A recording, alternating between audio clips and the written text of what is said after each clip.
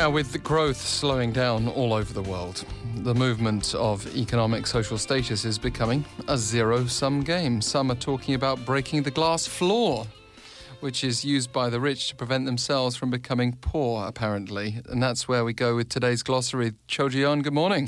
Good morning, Alex. So, in order to explain the glass floor, we take a look back in history to Florence back in 1427. So, the census that was made at that time shows people at the top of the ladder being members of the city's powerful guilds, while those at the bottom are beating, cleaning, and washing raw wool.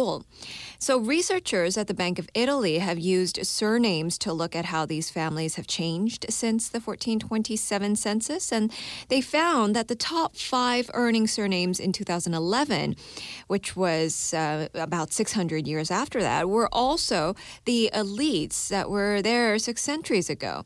And when they were lawyers or members of the wool, silk, and shoemaker guilds.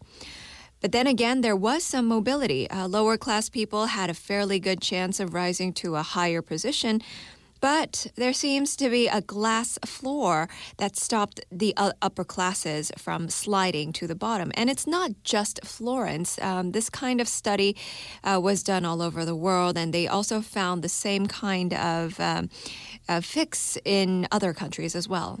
What about this zero-sum game aspect of it? Yes, well, now the problem of zero-sum game comes into play because this is when, if someone wins, another loses. It's the opposite from the win-win or lose-lose when something is beneficial or detrimental for both parties involved. In this case, we're talking about mobility and the social ladder. If someone moves up, someone else has to move down. And this is because there is a difference between relative and absolute mobility. Relative mobility measures whether you end up on a different social ladder from your parents. And absolute mobility simply measures where you end up better off than your parents, regardless of what happens to everyone else. And over the course of the 20th century, absolute mobility increased in many countries as economies expanded and household incomes rose. The share of the developed economies also changed. The expansion of higher education led to an increase in professional and managerial roles, creating that extra so-called room at the top. But times are changing these days. Global growth has slowed, and there is evidence that the latest generation may not be richer than their parents. So if room at the top is no longer growing, social mobility begins to become this zero-sum game in which upward mobility requires this downward mobility as well. So what then is needed to boost relative mobility? Well, there was a study that was published last year. It was done by the London School of Economics Centre for Analysis of Social Exclusion, which compared the fortunes of British children born in 1970 who had performed well or badly on cognitive tests when they were 5 years old. The low-performing children with rich parents were doing better in the labor market by the age of 42 than those with poor parents.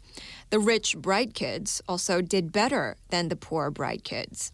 So in conclusion, the study mentions that there is a powerful mix of factors helping children of the wealthy to succeed, from social capital to private school and access to higher education as well. For relative mobility, though, these privileges must either be eliminated or at least controlled so that the brightest can rise to the top regardless of their backgrounds.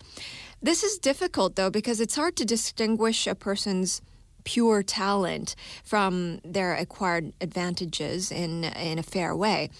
Meanwhile, some companies are actually trying to control these factors, such as the UK company Rare, which uses data analysis to put candidates' achievements in the context of their backgrounds.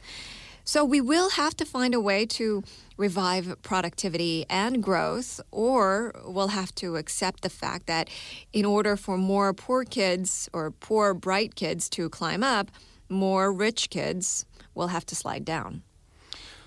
Cho Jooyeon, thanks for all that. Plenty to think about as we ponder glass floors, glass ceilings.